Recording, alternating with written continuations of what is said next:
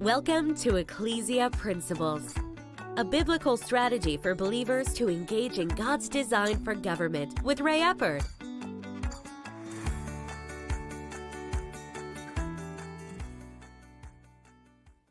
Hello, glad you could join us again today.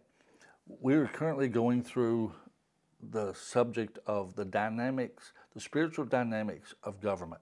Right now, we're talking about pulling down strongholds. We've identified that a stronghold is different than the presence of a spiritual host of wickedness or even a principality or a power. Those are present at all times. A stronghold is what they look to build. Now today, I want to focus on 2 Corinthians chapter 10, verse 5, because Paul is telling us in verse 4 that we're to pull down strongholds. So he's dealing with a stronghold that is present, and he's really talking about pulling those layers down. But if we go at it from the opposite end, we will see how Satan builds a stronghold. And again, the ultimate objective is to get that stronghold validated by government. Because when government validates a stronghold, it becomes institutionalized. And it can spread much more rapidly and become much stronger. Now, so let's look at verse 5, and then we'll work our way back up. Casting down arguments and every high thing that exalts itself against the knowledge of God, bringing every thought into captivity to the obedience of Christ. So if we're looking at how Satan builds a stronghold, then that last thing he talks about there of bringing every thought into captivity to the obedience of Christ, the first step in building a stronghold is not taking every thought captive. It's entertaining the thought. It is thinking about it, processing it. We might know what God says, but we're considering what the enemy is saying. Perfect example of this is Eve in the Garden of Eden. When the serpent started talking to her, has God said that you can't eat of every tree? And then she misquoted God, but now in her defense to a degree, she got her information from Adam, because when God said don't eat of the tree, Eve had not been created yet. So Adam told her. And so, who knows if Adam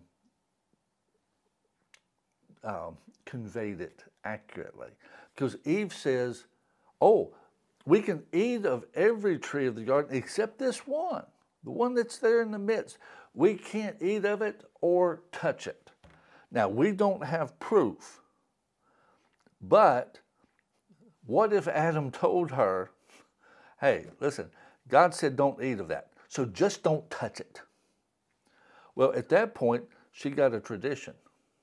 She got something handed down from man that doesn't work. At that point, she wasn't really obeying God. She had human reasoning into that, whether it was Adam's reasoning that he gave her or her own that she came up with. If I'm not supposed to eat it, then I'm better off if I don't touch it. So we're not even supposed to touch it. Well, they couldn't tend the garden if they didn't touch it. And if you would, Satan was playing on that gap in her thinking.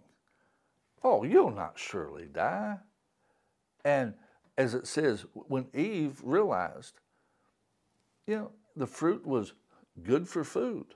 Oh, it'll make you wise. All these good things. You'll actually be more like God if you eat this. See, she began to entertain the thoughts. See, right now, she's not bound. She's still free. The curse has not come on the earth. Sin hasn't entered her body to where she will die. Sin hasn't entered her heart where she will die. She's just having some thoughts. She's just thinking about it. And which Adam was right there with her, and he watched the entire thing. And he didn't help take it captive either. And you see, that's where it begins. It begins with entertaining things contrary to what God says. That's where that stronghold begins. Very innocently, almost unthreatening. It's just a thought. And then he begins to build on it. And tomorrow we will begin to look at where it goes to next. So you join us again tomorrow. God bless you. Have a great day.